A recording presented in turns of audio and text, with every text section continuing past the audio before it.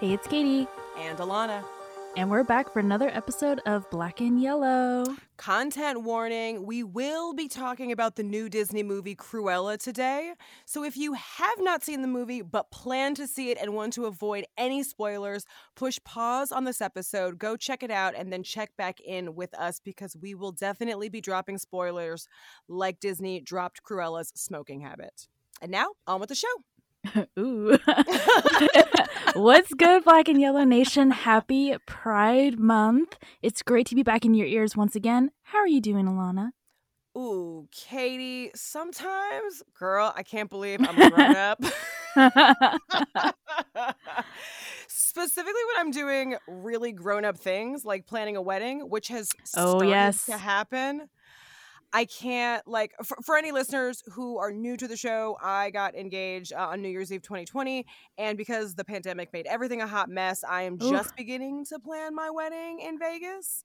And I think I've fallen into a bit of a wedding planning from my couch uniform, which consists of vintage Levi cutoff shorts and this really comfortable sweater that proudly proclaims that I can't believe I'm a grown-up either, from a line called Grown Up Gear. Have you heard of this line? I have not. Tell me. Oh, it's pretty amazing. First things first, in terms of the sweatshirt, I have taken many a cat nap and a disco nap in it between like researching for the show, prepping podcast episodes, and wedding planning because it's that comfortable and it makes me smile like while doing something super adult like wedding planning. And I kind of feel like wearing it, it's like some sort of confirmation that like I got this whole adult wedding planning thing on lock, like in clothing form. But Grown Up Gear, I think you would really dig this designer and her mission. Do you know the podcast Money Tips for Financial Grown-Ups? Briefly, yes. Okay. It's a finance podcast that drops really dope finance knowledge that's easy to follow and easy to understand. It's hosted by a woman named Bobby Rebell, who is a certified financial planner, and she's awesome. She hosts the show, and she also is the owner of Grown Up Gear. It's her line, and it's meant to celebrate adulting. Yes, we need that. Right? Like, I'm just glad that the celebration of adulting is super comfortable because I'm low-key obsessed with this hoodie and high-key and wearing it like in the dead of Los Angeles summer just because it's that comfortable in a really like chilly air-conditioned house. But I'll drop a link to the website in the show notes for anyone who wants to check up Grown Up Gear. It makes really rad gifts for loved ones who can't believe they're grown-ups either. And in general, I feel like I'm very much stuck on that mode a lot of the time. So check out Grown Up Gear. And I know that you liked wedding planning. Is that true? I did. Yeah. I think did you think about it? My husband and I were known as the very chill leading up to their wedding day bride and groom. Ooh, that's what I want to be. I don't think I had any bridezilla moments. I was pretty chill up through, like we were even running late on our wedding day, and I was still pretty relaxed about the whole experience. And I don't know if it's the personality, because we're kind of the go with the flow, or if it was the planning process for us, because for context, we booked a venue that was all inclusive. So it included a caterer, included a decorator, included a wedding planner, all for one price. Got it. And we got a discount. And was that really helpful like for you overall in terms of like your just not having to make a ton of decisions because it feels like a lot was already made for you? Yeah, we would just check in with them once a month. And it was really like, hey, we're just checking in about these are the things that we offer for this, and this is the theme, and this is X, Y, and Z. They even had a bridal shop. You could buy your wedding dress from them. They were super full service. They were super full service. They had like 3 meats, 3 starches, vegan, gluten-free, like all of the options. Because the owner of the venue was also the chef. Got it. Everything was all about the food. And okay. And they are bankrupt now, so you can't go there anymore. We have that about later. Yeah, so sorry, I'm getting your hopes up, but you can't go there. They ran out of business like a year after we had our wedding. Oh. Yeah, because everybody was like, "Hey, remember when you had your wedding here? Well, they're bankrupt now." Damn. Okay. Yeah. Well, at least it was easy for you while it lasted. Yeah, we were very lucky. That's for sure. It sounds like it. And I hail to you in terms of being a chill bride. Like, I haven't made too many decisions yet, but we did find our wedding planner. And so that's a solid first step. That's girl, you read my mind. Yes, you are right. And I mean, I have to say, the topic that we're talking about today, if Cruella DeVil was a real person, I feel like she would not approve of you being married and of me getting married. Is that right? I feel like that's true. She would be like, no babies, no boys, no partners. Exactly. Well, let's get into today's episode because I know this is you all day. This is me all the time, all my life. I am super excited for this episode. We are finally talking about Disney. It's been a long time coming, a few months. So counting down, and it's going to be a great summer. So for those of you who don't know, Disney villains are one of my all-time favorite topics to talk about. I love talking about Disney villains. I love talking about the oppressions and the barriers they face in this Disney royalty utopia, which is literally just like dripping with privilege. And I don't know how you feel, Lana, and maybe this would be a great way to start the conversation, but I think Disney villains are more interesting and come with so many thoughts, so many identities, and they have agency and take action to get what they want. And so I'm kind of curious, what are your thoughts about Disney villains, Alana? So first things first, Katie, I hear that word on the street is that they call you at Diz Villain Scholar across the social medias. I'm just saying. So we're in good hands today. But I would 100% agree with you. I have always found Disney princesses to be sort of flat and lacking in the character development sphere. And I generally find that the journeys that the princesses go on, or princes go on, are a lot less interesting than the journeys that Disney allows their villains to go on. Yes. It feels like early Disney lore, like the Disney that you and I grew up with, that era. It feels like whoever was writing stories was paying extra close attention to the villains in terms of really making them three-dimensional with some really great backstory. Yeah. As opposed to the princesses, their backstories always felt kind of spotty. I have to say, my favorite Disney villain has always been Ursula. And it kills my feminist heart to say, because I don't know, I'm not one for violence with women on women violence. We'll get to that. But I've always loved, maybe it's the music that accompanied Ursula. Like, she has Poor Unfortunate Souls, not an anthem. Not the Cruella has her own anthem. Right. But I admire any ambitious woman who is doing it for herself and getting it. I was going to say getting it on her own. Ursula stole hers. But making their own way. I love that. So I totally agree with you on your stance on Disney villains, 100%. Ursula's also a career woman. She's a businesswoman. She's a lawyer. Yeah, for sure. Exactly. I mean, Maleficent was also a really interesting villain. I don't think she had quite as much self-sufficientness behind the scenes. Does that make sense? Yeah. They didn't really show much about her that you could get anything from. Yeah. Yeah, exactly. And like Scar was pretty non-interesting. He was just jealous of his brother. Jafar was kind of an interesting villain. But I hear you. All around, Disney villains definitely stoke my interest way more than princesses. Yes. Especially as an adult, I feel like we identify more with them than a princess. Yeah. Well, they feel like more complex, real people. Exactly. Yes. Yeah, yes. For sure. That's what I preach. Yes. So, as an audience viewer, you may be asking, why are we talking about Disney villains? Both of us watched the new Cruella movie, so we thought, let's do an entire episode talking about the infamous character Cruella DeVil. And before we get started, we both want to emphasize that this episode will mainly be talking about Cruella DeVil's character and representation throughout Disney, not just in the Cruella movie. So that being said, what are your initial thoughts about Cruella DeVil, the character? before watching Cruella the movie. Ooh, okay. So I told you this. We talked a little bit via text before this, but I realized pretty much 20 or 30 minutes into the Emma Stone Cruella that I actually had never seen 101 Dalmatians. What? Yeah, no. I was not familiar with that story. And I think just watching Cruella, I think it became very clear to me that I was aware of her as a cultural icon and as a fashion icon. Interesting. But I didn't know her backstory. Like, I didn't know that Cruella was not Emma Stone Cruella, Glenn Close Cruella and the animated Cruellas. Yeah. I didn't realize that she was big on animal cruelty and wanted to steal some puppies to make a coat. Oh my gosh. Understand that. Why were people ignoring that, telling me these things? Why are we glamorizing animal cruelty in those films? I'm still confused by that.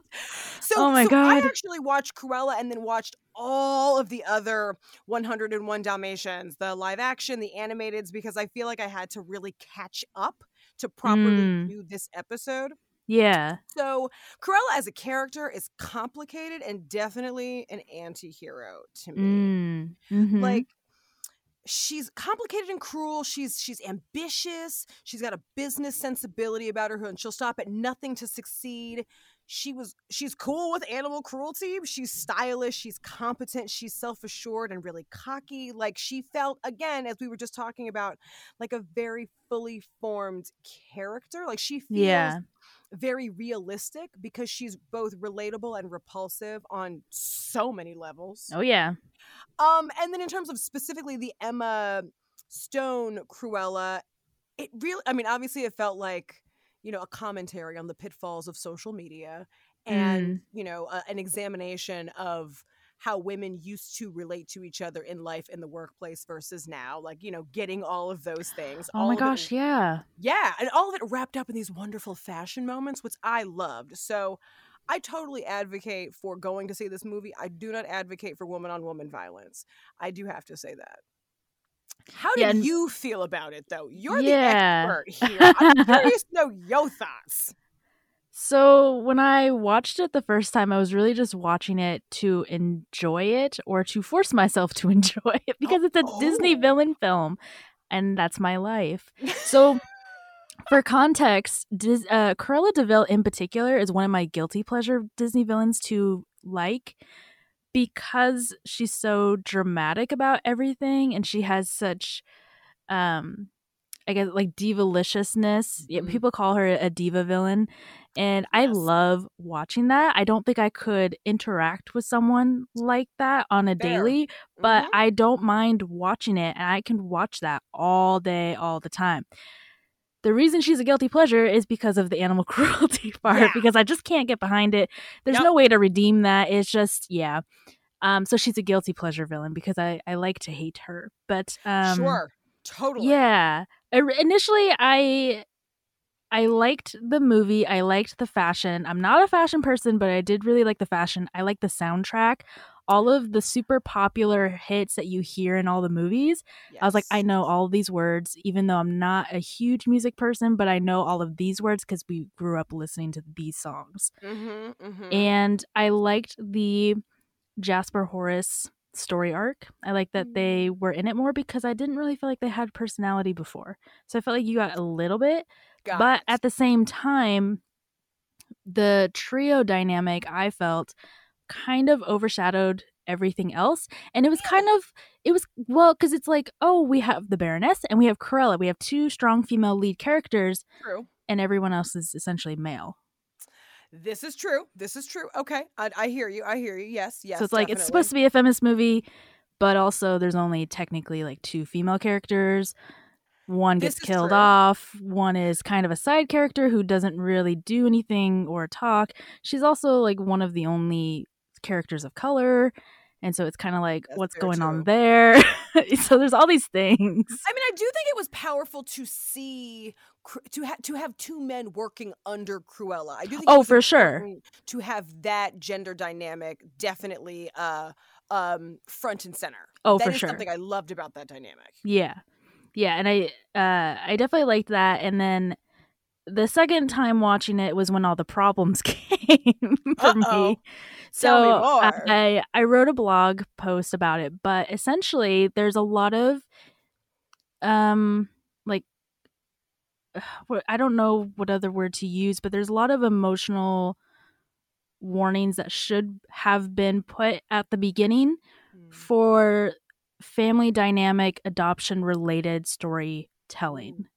Yeah. So I have friends in the adoptee community who are adopted who said that this movie was emotionally upsetting for them, which is not something that has been talked about.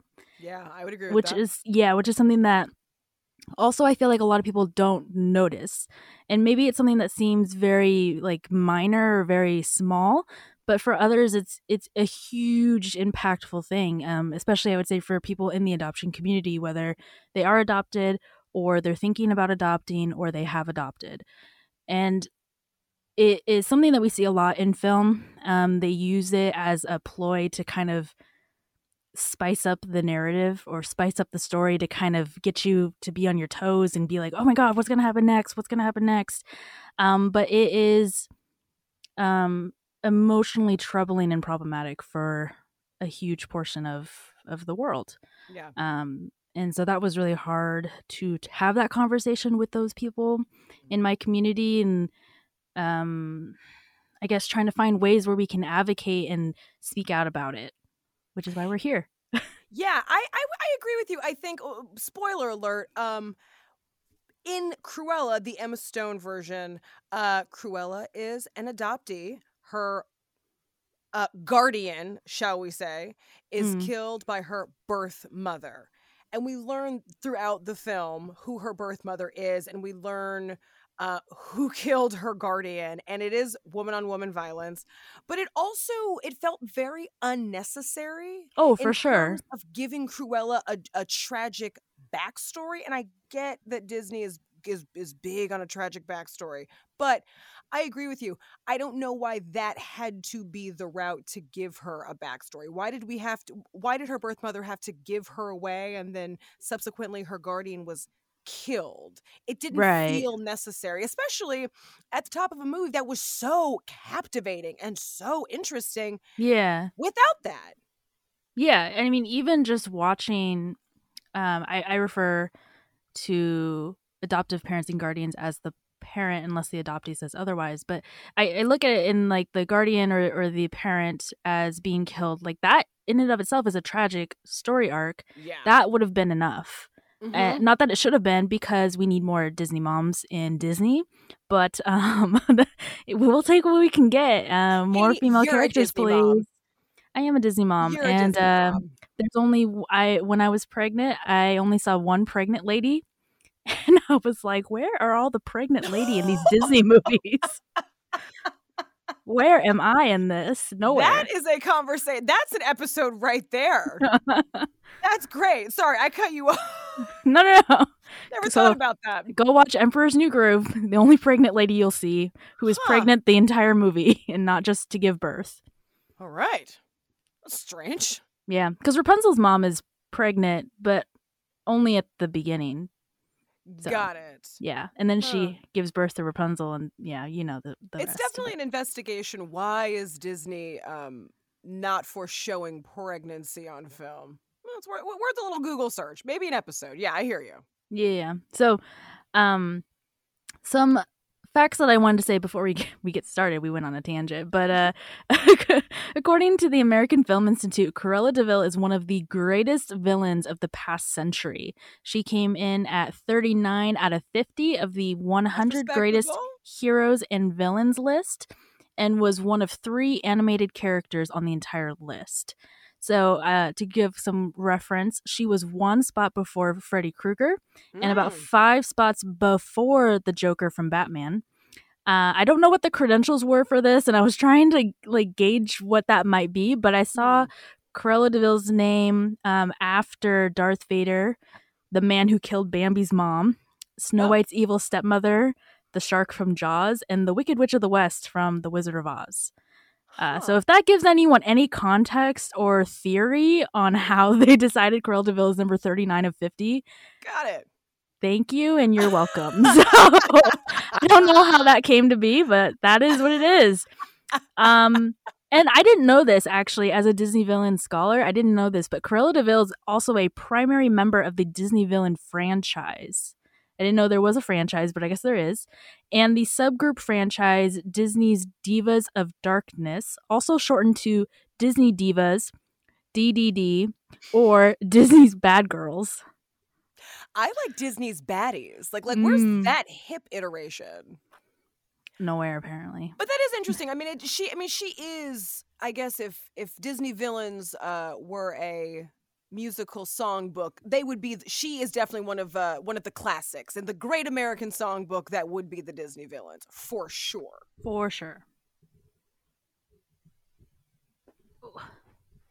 So with that, we are going to talk more about Cruella, but first, shall we put our money where our mouth is, Katie? Let's do it. I'll go first. Hey, if you are new to the show, this is our small business segment where we encourage you to diversify your dollars. So both of us, Katie and I, choose one business to spotlight, one Black-owned and one Asian-owned business to spotlight to encourage you to shop Black and Asian and protest with your dollars. It's important. Katie, what you got? Super important. So I have this mom pa shop called My Little Cube, spelled Lil, little, in Puyallup, Washington, by the Washington State Fairgrounds. And shout out, Washington State Fairgrounds is top 10 fairgrounds in the U.S. Hey. Yeah. Anyway. Yeah. Don't ask me why I recently discovered that too, but yes. Yep. Shout out to your home state. Yeah. So I drive by this place every day, and everyone I know only ever raves about this place. And I wasn't able to find an Instagram handle, but they do have a Facebook page if you want to check them out. And I call them the jewel in the metaphorical cave of wonders, since we're going Disney today. And you can stop by the fair. You can then, drive over to My Little Cube, a little hole in the wall, and get some ramen and dumplings. Be delicious. You know that place is good because there's very little digital footprint. And I am always convinced if a restaurant, an eatery, a business has very little digital traction, it's either one of two reasons. They're delicious or great or amazing and will blow your mind, or are super shady. And either way, I say go. Just try them out. It's delicious. And I mean, it's literally right in the middle of the town of Puyallup. So I don't think it can be that shady because it's smack in the middle of town. That's definitely an LA girl saying, like, it's either really good or really shady. No, definitely. I bet it's like bomb. And yeah, go because I can't. There you go. And with that, I'm going to highlight mine, which is called Brownie Points for You.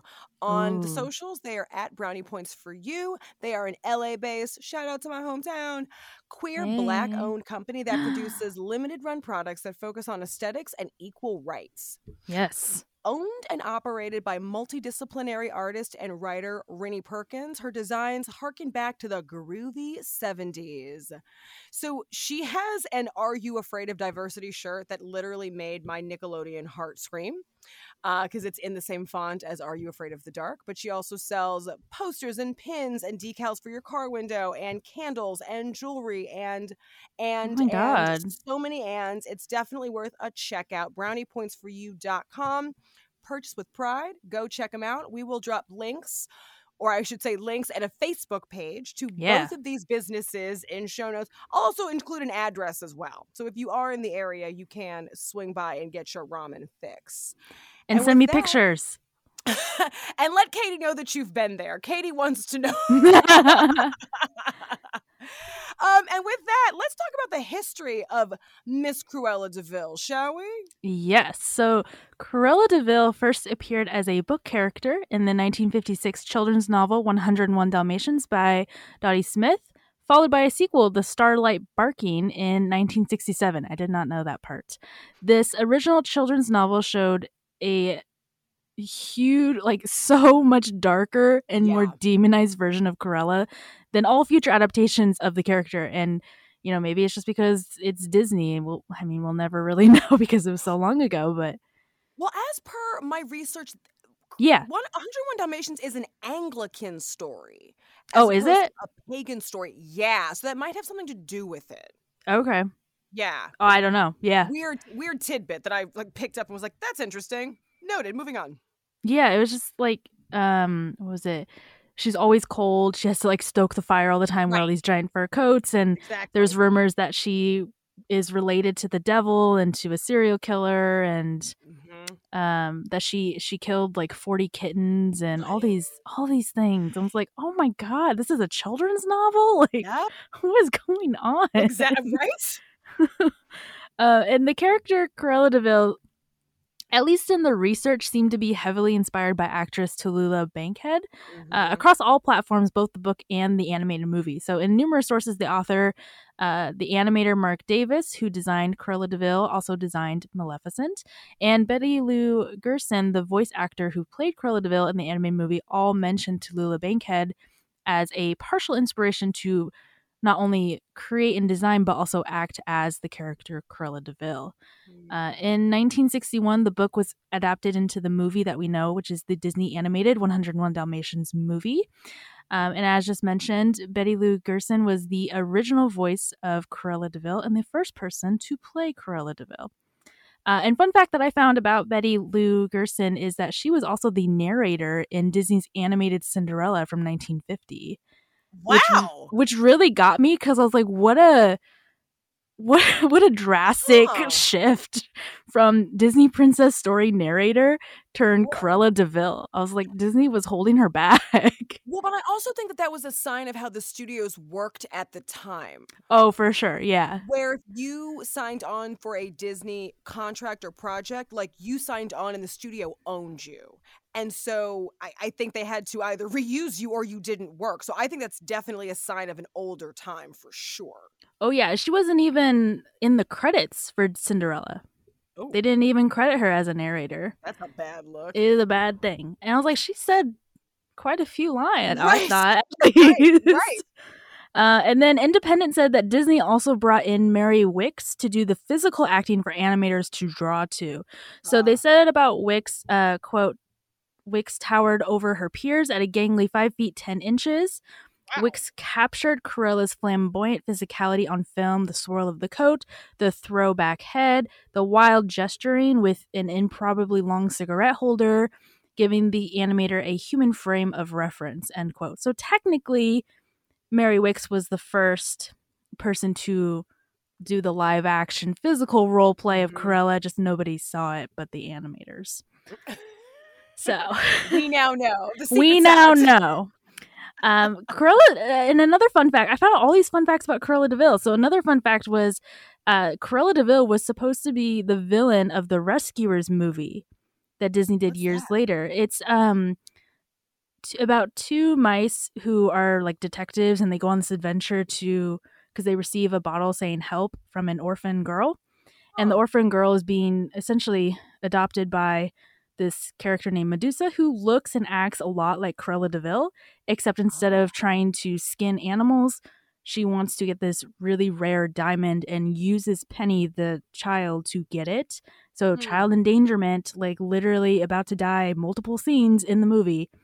And so the two mice are like there to help Penny escape and find a family. Yeah, so it's supposed to be Cruella DeVil, but then they scratched it. Yeah, it's okay. A lot of child endangerment in that movie. We rewatched it recently, and I was like, "Oh my god, this is a children's movie. What is going on?" She's just hanging. How many times you've said that about Disney movies? All the time. All the time. Many times. Yep. Mm-hmm. Yeah. And then years later, 1996, Disney decided to make the live action 101 Dalmatians with Glenn Close as Cruella DeVil. As I'm sure a lot of us may know, in this adaptation, Cruella DeVil was the fashion CEO, and I think that's when people started to view her as a feminist icon and a fashion icon. Mm-hmm. And then additional mentions, some of these I didn't even know about, but these are additional places that you can find Cruella DeVil if you wanted to watch. So there's 102 Dalmatians, which is the sequel to Glenn Close's 101 Dalmatians. There's a 101 Dalmatians, the series, TV animated series. There's 101 Dalmatians 2, Patch's London Adventure, which is the sequel to the original animated movie. The TV show House of Mouse has multiple episodes with Cruella as well as literally every Disney character. TV show Once Upon a Time Season 4 has Cruella DeVil. The Disney Channel movie series Descendants, Cruella DeVil is a mom in that one. Oh. And then, a mom. And then the actor who played her son actually passed away a year or two ago. So. Oh, yes. R.I.P. Yes. I remember hearing about the Disney passed away, yeah. Yeah, and then there's a 101 Dalmatians musical. Can we just talk for a moment about the fact that Glenn Close's adaptation of Cruella DeVil, she was campier than the cartoon character. And I think I had a hard time getting past her performance. And I think because it was 1996, and I feel like 101 Dalmatians was one of the first stabs at live action. Maybe not the very first, but definitely. It seemed like it, yeah. Yeah, one of the first, where they were still trying to figure out, like, okay, this is a cartoon that we're bringing to life. How big should the performances be? And so they just went huge. Yeah. It was like it was super over the top and flamboyant, which I understand Cruella DeVil is. It just, I gotta tell you, that live action one was kind of hard to watch. It was just so over the top and just so much. It was like a when would you see that film? Yeah, like when would you see that in real life? You would be like, wow, what a bitch. Like right, exactly. There were parts of it I think that were hard to watch because of that, because I was like, okay, she can be over the top and flamboyant, but can we like ground her, because she's on like a small screen and not on a stage projecting, screaming to the everything. Yes, everything was huge. So that, yeah, the live action was definitely not my favorite iteration, but necessary to watch it's definitely entertaining to watch. Definitely. Oh, 100%. I wanted each and every one of those animals that was featured in the movie, especially that big shaggy dog that leads them out of the house. Like, yes. 100%.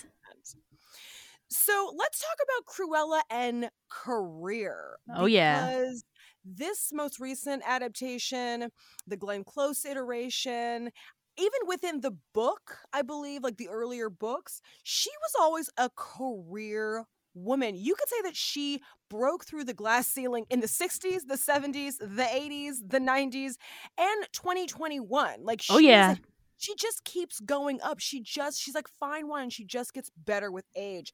I think it's also worth noting that she is the only Disney villain with her own anthem. So the song Cruella DeVil, I'm sure we all know it. Cruella DeVil. Yeah. Cruella DeVil. Which I love that she has her own anthem, but I have to be honest, I don't know how it pushed the story forward. It doesn't. It doesn't. It's purely there for panache and style, which is very Cruella if you think about it. I think it was meant to gear you up for when she bursts through the door. I think so too. I guess I liken it to other songs that Disney villains sing. Like, I'm thinking of Poor Unfortunate Souls, Be Prepared, where like we are hearing the villain's plan in that song. Whereas it moves the story. This is very much her like hype woman music, which I'm not mad at. Like, you could have a hype song, but it definitely stuck out to me as not pushing any narratives forward. But that's okay. For sure. Yeah, for sure. According to The Independent, in 2002, Cruella was the only female to make it on the Forbes fictional 15 rich list with an estimated fortune of $875 million. Girl, Woo! Can I get $20? Come on. Like, I love that she's like super successful and rich. Super rich. Get it, girl. Get it. And so in 101 Dalmatians, the novel, Cruella was married but kept her maiden name and made her husband take her maiden name because she was the last family member alive with her name. I think it bears just saying that didn't happen in the 60s. Right. That was nearly unheard of. And I love that sense of agency and ownership over her maiden name because frankly, after I got engaged, after I literally said, after my fiance said, will you marry me? And I said, yes. The immediate next thing I said to him was, but I'm not changing my name. Like, I'm not changing my last name. I am super proud of it. And I'm super proud of what it means and like how far my family has come that I just couldn't bear to give it up at this time. So I felt an interesting kinship to Cruella in that way. Yeah. For sure. And so according to the Times about Glenn Close's Cruella, quote, in the canon of Disney villains, Close's Cruella stuck out to some fans as somewhat of a feminist icon with her successful career and decision to not have children or a husband, end quote.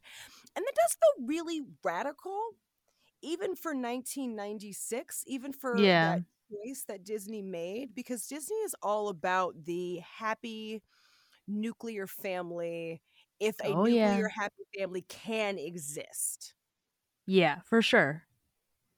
And so it was surprising to see not only this woman who's a career woman making it on her own and doing it for herself, but also in the film, in Glenn Close's film, I should be specific, she does take an interesting kinship to, oh God, the mousy blonde whose puppies she ends up stealing. Anita.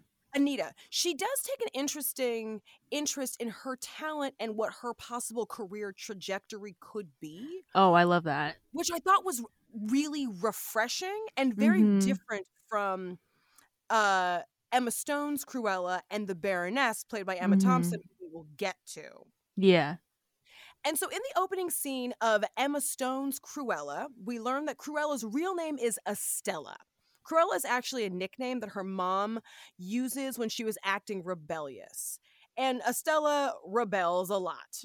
She fights bullies. She does not listen to her teachers. She does not pay attention to the dress code. I'm a Catholic schoolgirl, so I definitely feel her on that. And all her life, Estella is told Cruella is the villain. However, Estella doesn't see Cruella as the villain. She sees Cruella as the hero. Yeah.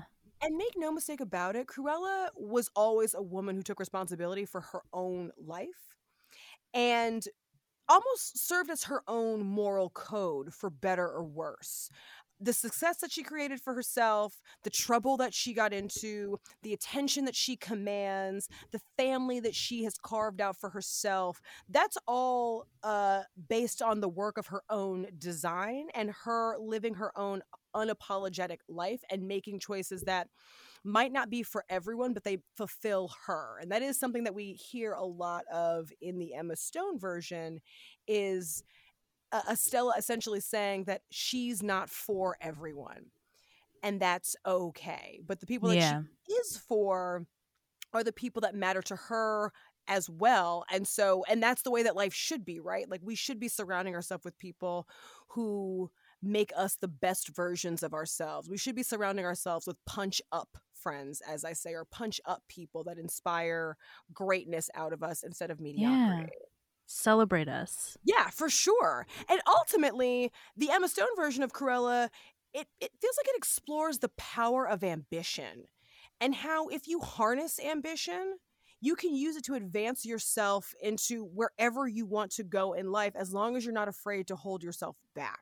And I think it's a great reminder that we, women, people, men, the entire we're allowed to go after what we want fearlessly, as long as we're prepared to get a little scrappy, get a little gritty, get a little messy, get ourselves into some uncomfortable conversations in the name of going where we want to go, because it's okay to dream big and follow those dreams.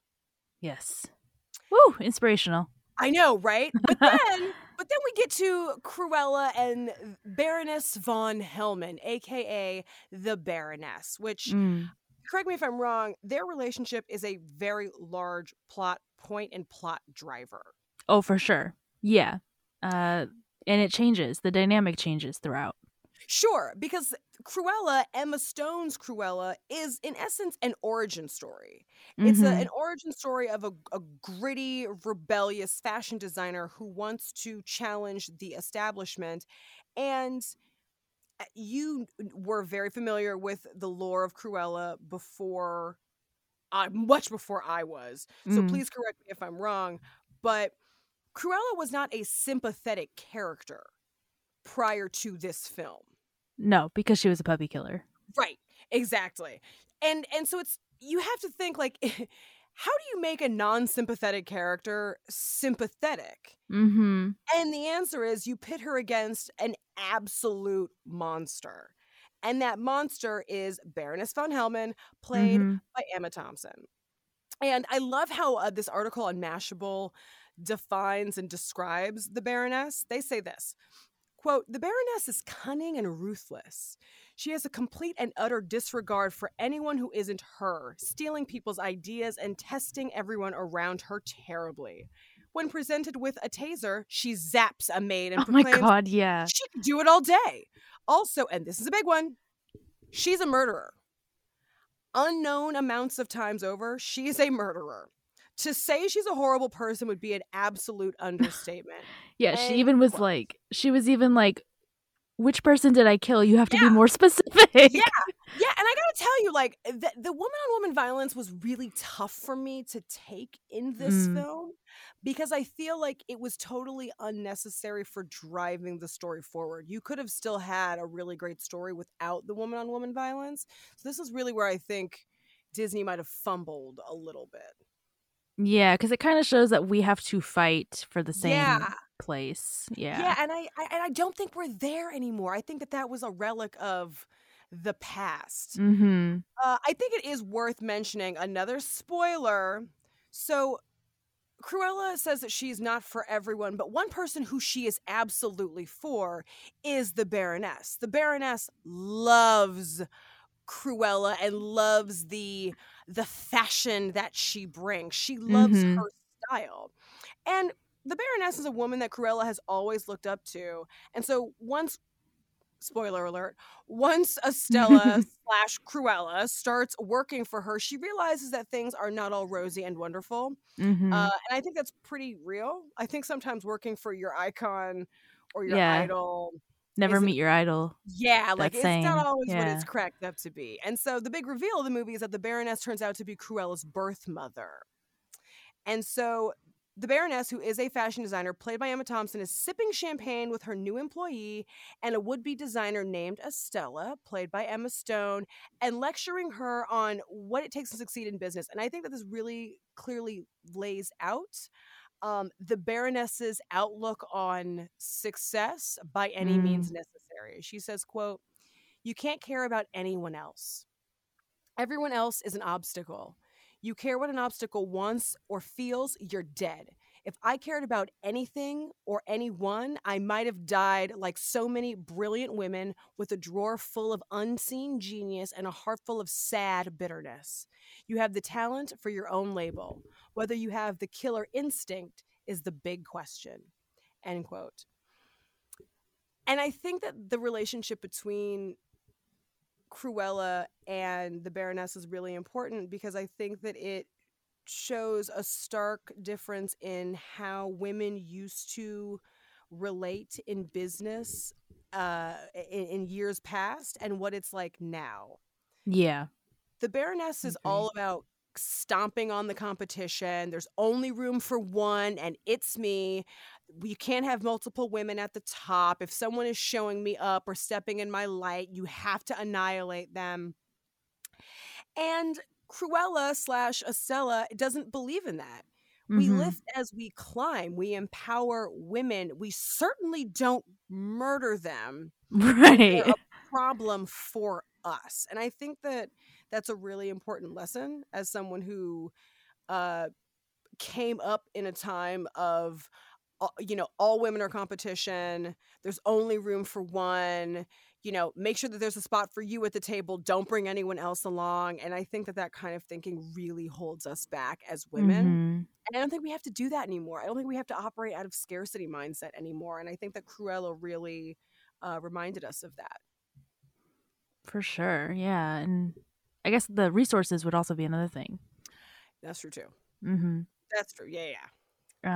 Okay, so now I'm going to move into adoption. So we kind of talked about this earlier, but the adoption trope specifically applies to the new Cruella movie, not so much the other Cruella adaptations. So as an adoptee, I feel like it's really important to talk about this since, like we mentioned earlier, we haven't really seen anyone else do it. It's specifically in regards to this movie, because, as I said, I did this movie just kind of struck something, and maybe it's because it's a Disney villain movie versus a Disney hero movie. I'm not, too sure of the exact thing, but it did strike quite a big chord in the adoptee community. So I do want to talk about it. And so to give some history and context with film representation, most adoption narratives show adoptees as either the hero or someone who overcomes a great evil or a great system or a great something, and it's their fate or destiny, and they're helping their community. And so if you think of Superman, Harry Potter, Jon Snow, Hercules, Michael Orr, Luke and Leia Skywalker, Annie from the musical, Pinocchio, Tarzan, etc., etc., etc., or adoptees are seen as the complete opposite, where they're a villain or a troublemaker who defies authority and the societal norms, maybe seeking power because of their lack of agency, and or having some kind of challenge with mental health and wellness, or processing emotional trauma and lacking the support services and resources to navigate their experience and past trauma. So thinking of Loki, Jessica Jones, Scarlet Witch. I think Scarlet Witch is adopted by the Avengers, so that's why I included her in that.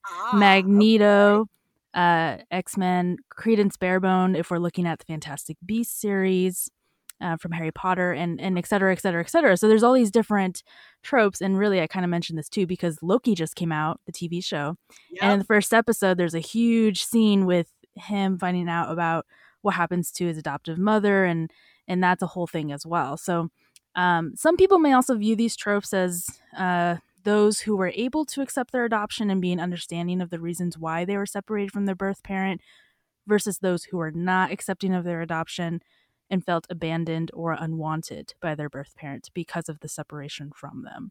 So that's another way that some people also look at it. And for Estella/Cruella, I personally think that she switches between the two binaries throughout the movie. So at first I feel like she was guilty about her mother's death, so she was striving to be a better person so she can move forward, be successful for her mom. Like literally one of the main driving points of the story. Yeah. Motivation to be the best, pursue fashion, and not challenge authority or the rules, not be a troublemaker like we saw her to be. The problem with this representation of Estella Cruella as an adoptee is three things: the language used, the parent-child dynamics and relationships, and the very, very brief mention of adoption that totally disregards adoption the rest of the entire movie.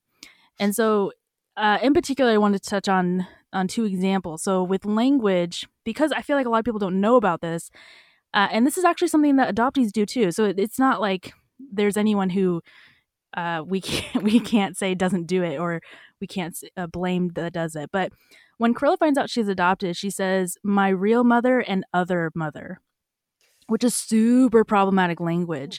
And this is something that adoptees do too. They say the same thing. And if we look at the context of the time period, some people will overlook it because adoption stories and language were not really known, not common, but still happening. But it still emotionally impacts people who witness it, even if it is on a screen.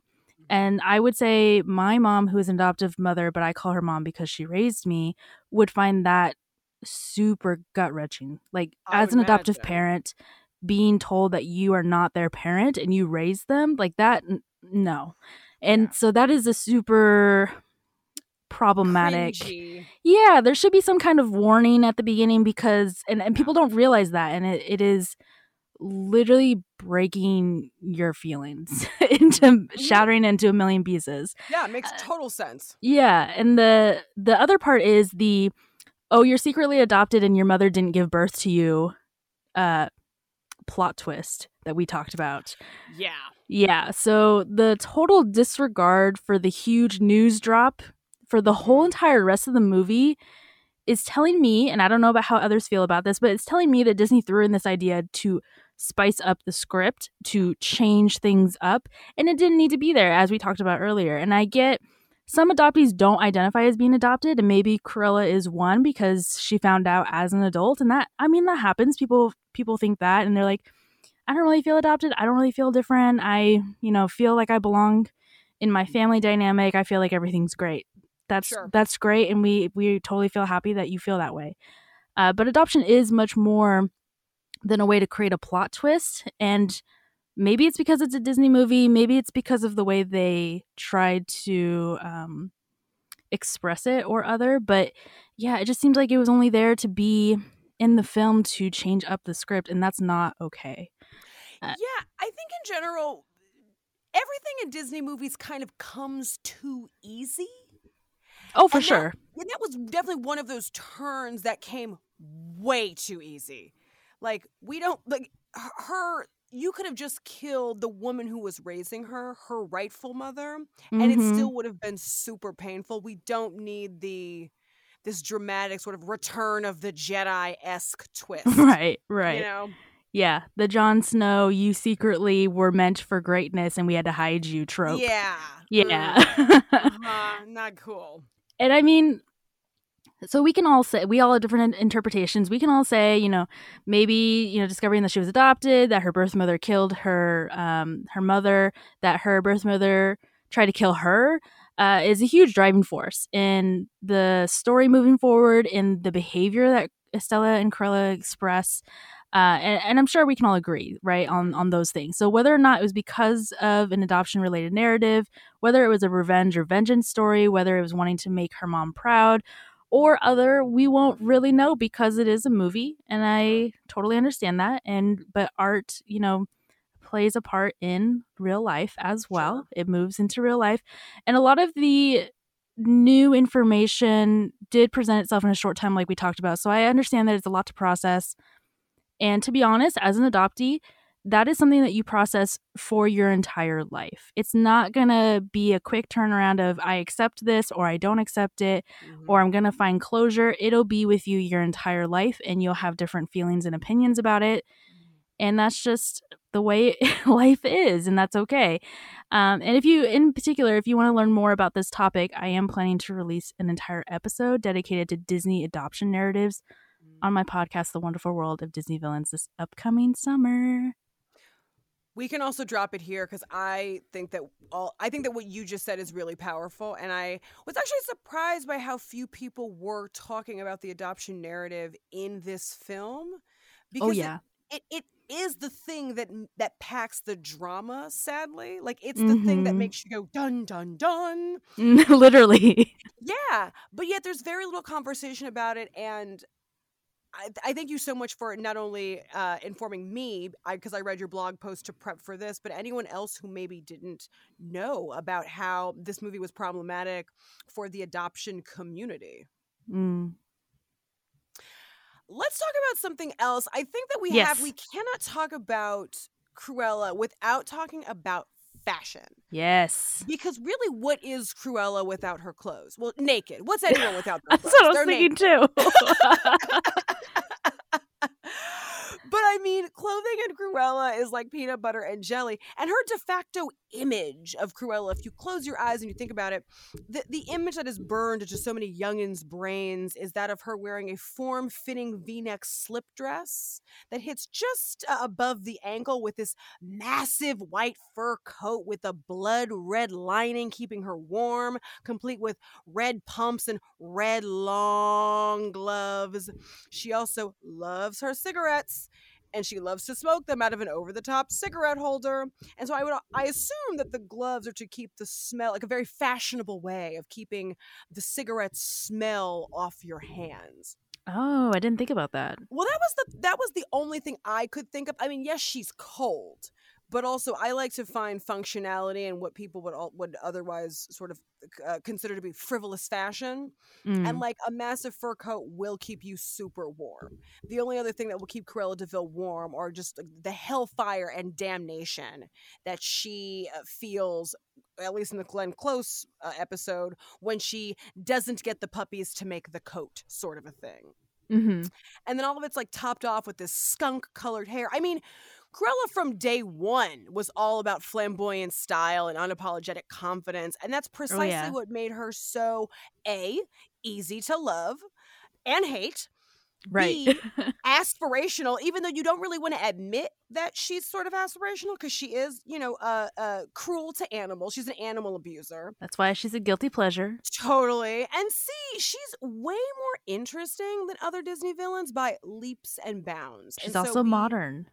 Yeah, she definitely feels like the most realistic woman or realistic human being in all of the Disney villain lore. Like, I don't want to hang out with Cruella, but I believe that she exists, and I think there's a little bit of Cruella in all of us, minus the animal cruelty and the chain smoking.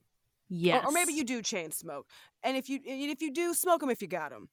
But we can't talk about style. We can't not talk about style, because style is super important, because style is the way that we communicate who we are to the world without even saying a word.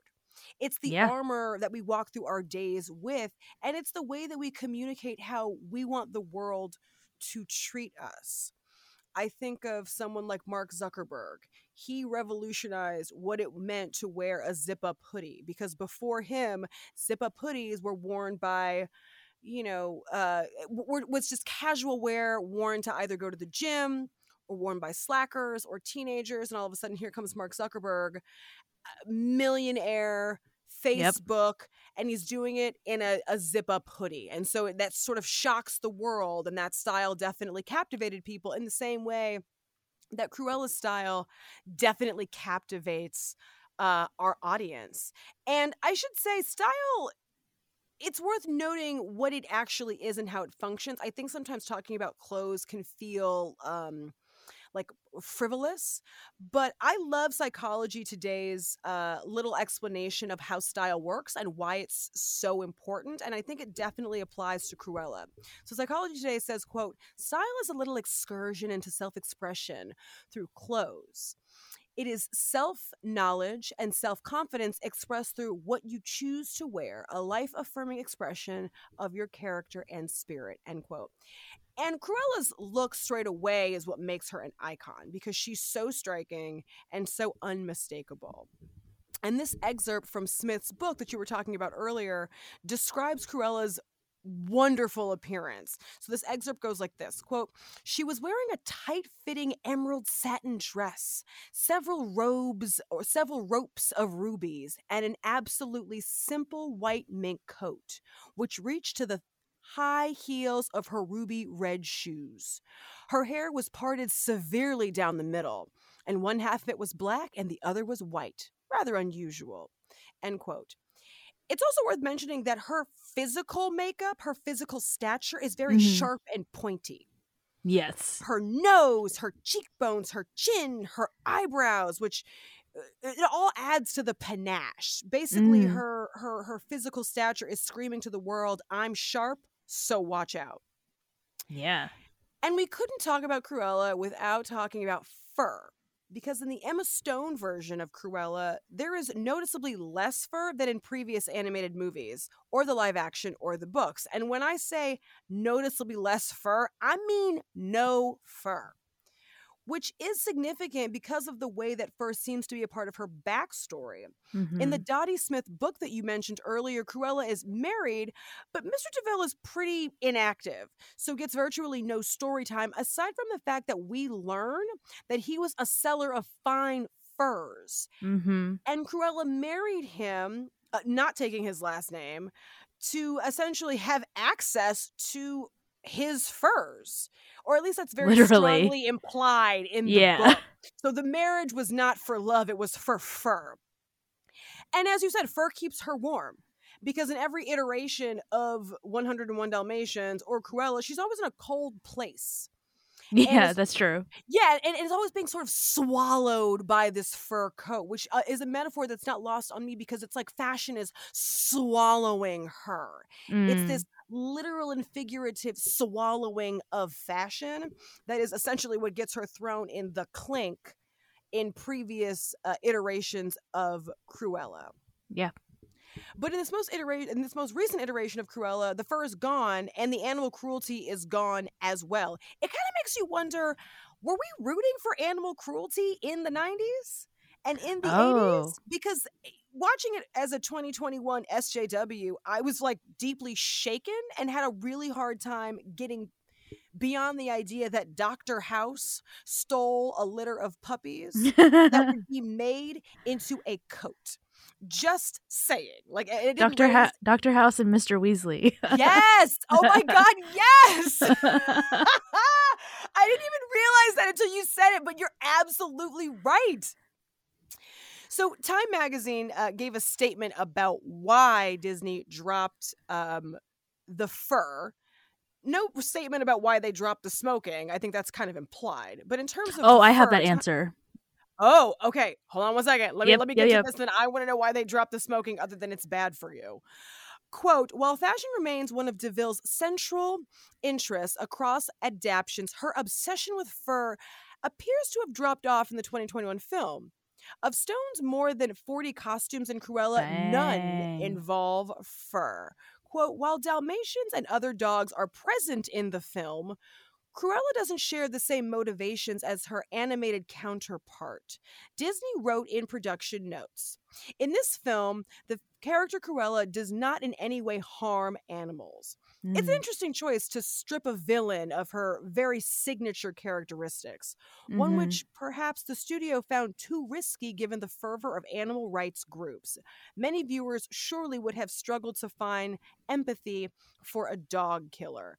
Literally. I couldn't agree more. But on to the cigarettes. Why did they get rid of her as a smoker? Which also added to her evil, dangerous allure. Yeah, the green smoke is a thing across all Disney villains. Yes, it is. So I found out that Disney banned all smoking in all future films starting in 2007. Got it. So since 2007, anything that Disney makes will not include smoking anywhere ever. Understood. I mean, it does make you... I definitely was watching the live action going, we are glamorizing animal cruelty and chain smoking. So it is no surprise to me that my generation is one of the last smoking generations. Like, I remember a time where people were holding cigarettes, but not cell phones in their hands. Yeah. I blame Cruella DeVil. Yeah. Once Upon a Time also tried to redeem her with the dog killing thing. It didn't work out well, so I get it. It's kind of hard to come back from dog killing. That's a hard thing to sort of walk back in general. Oh, yeah, you can't. Yeah, no way. So with all this fashion talk, I think I have to just say this. It feels like the most recent iteration of Cruella seems to be demonizing the fashion industry. Oh, Did you get that feeling? Kind of. I don't feel like I fully understand the fashion industry to make a clear opinion about it. Sure. And just, okay, because my idea of fashion is skinny jeans and a graphic t-shirt that has some kind of funny or Disney related quote. Yeah. So I was like, all this fashion is a little too intense for me, but it looks great. I see exactly what you're saying. I mean, I definitely was like, wow, for a movie that is basically all about the fashion, it's really ripping on the industry as a whole. And over at the New York Times, Vanessa Friedman, who wrote an article called Cruella, Fashion is Toxic, has this to say, quote, for as long as there have been films set in the fashion industry, that world has been portrayed as a gilded cesspool of caricatures, cattiness, and occasionally criminality, with a twisted value system far removed from the cornfield heart of everyday life. No matter what the film is in question, whether if it's a comedy, a drama, a satire, or a musical. And thus does the demonization of fashion play on. Its role as shorthand for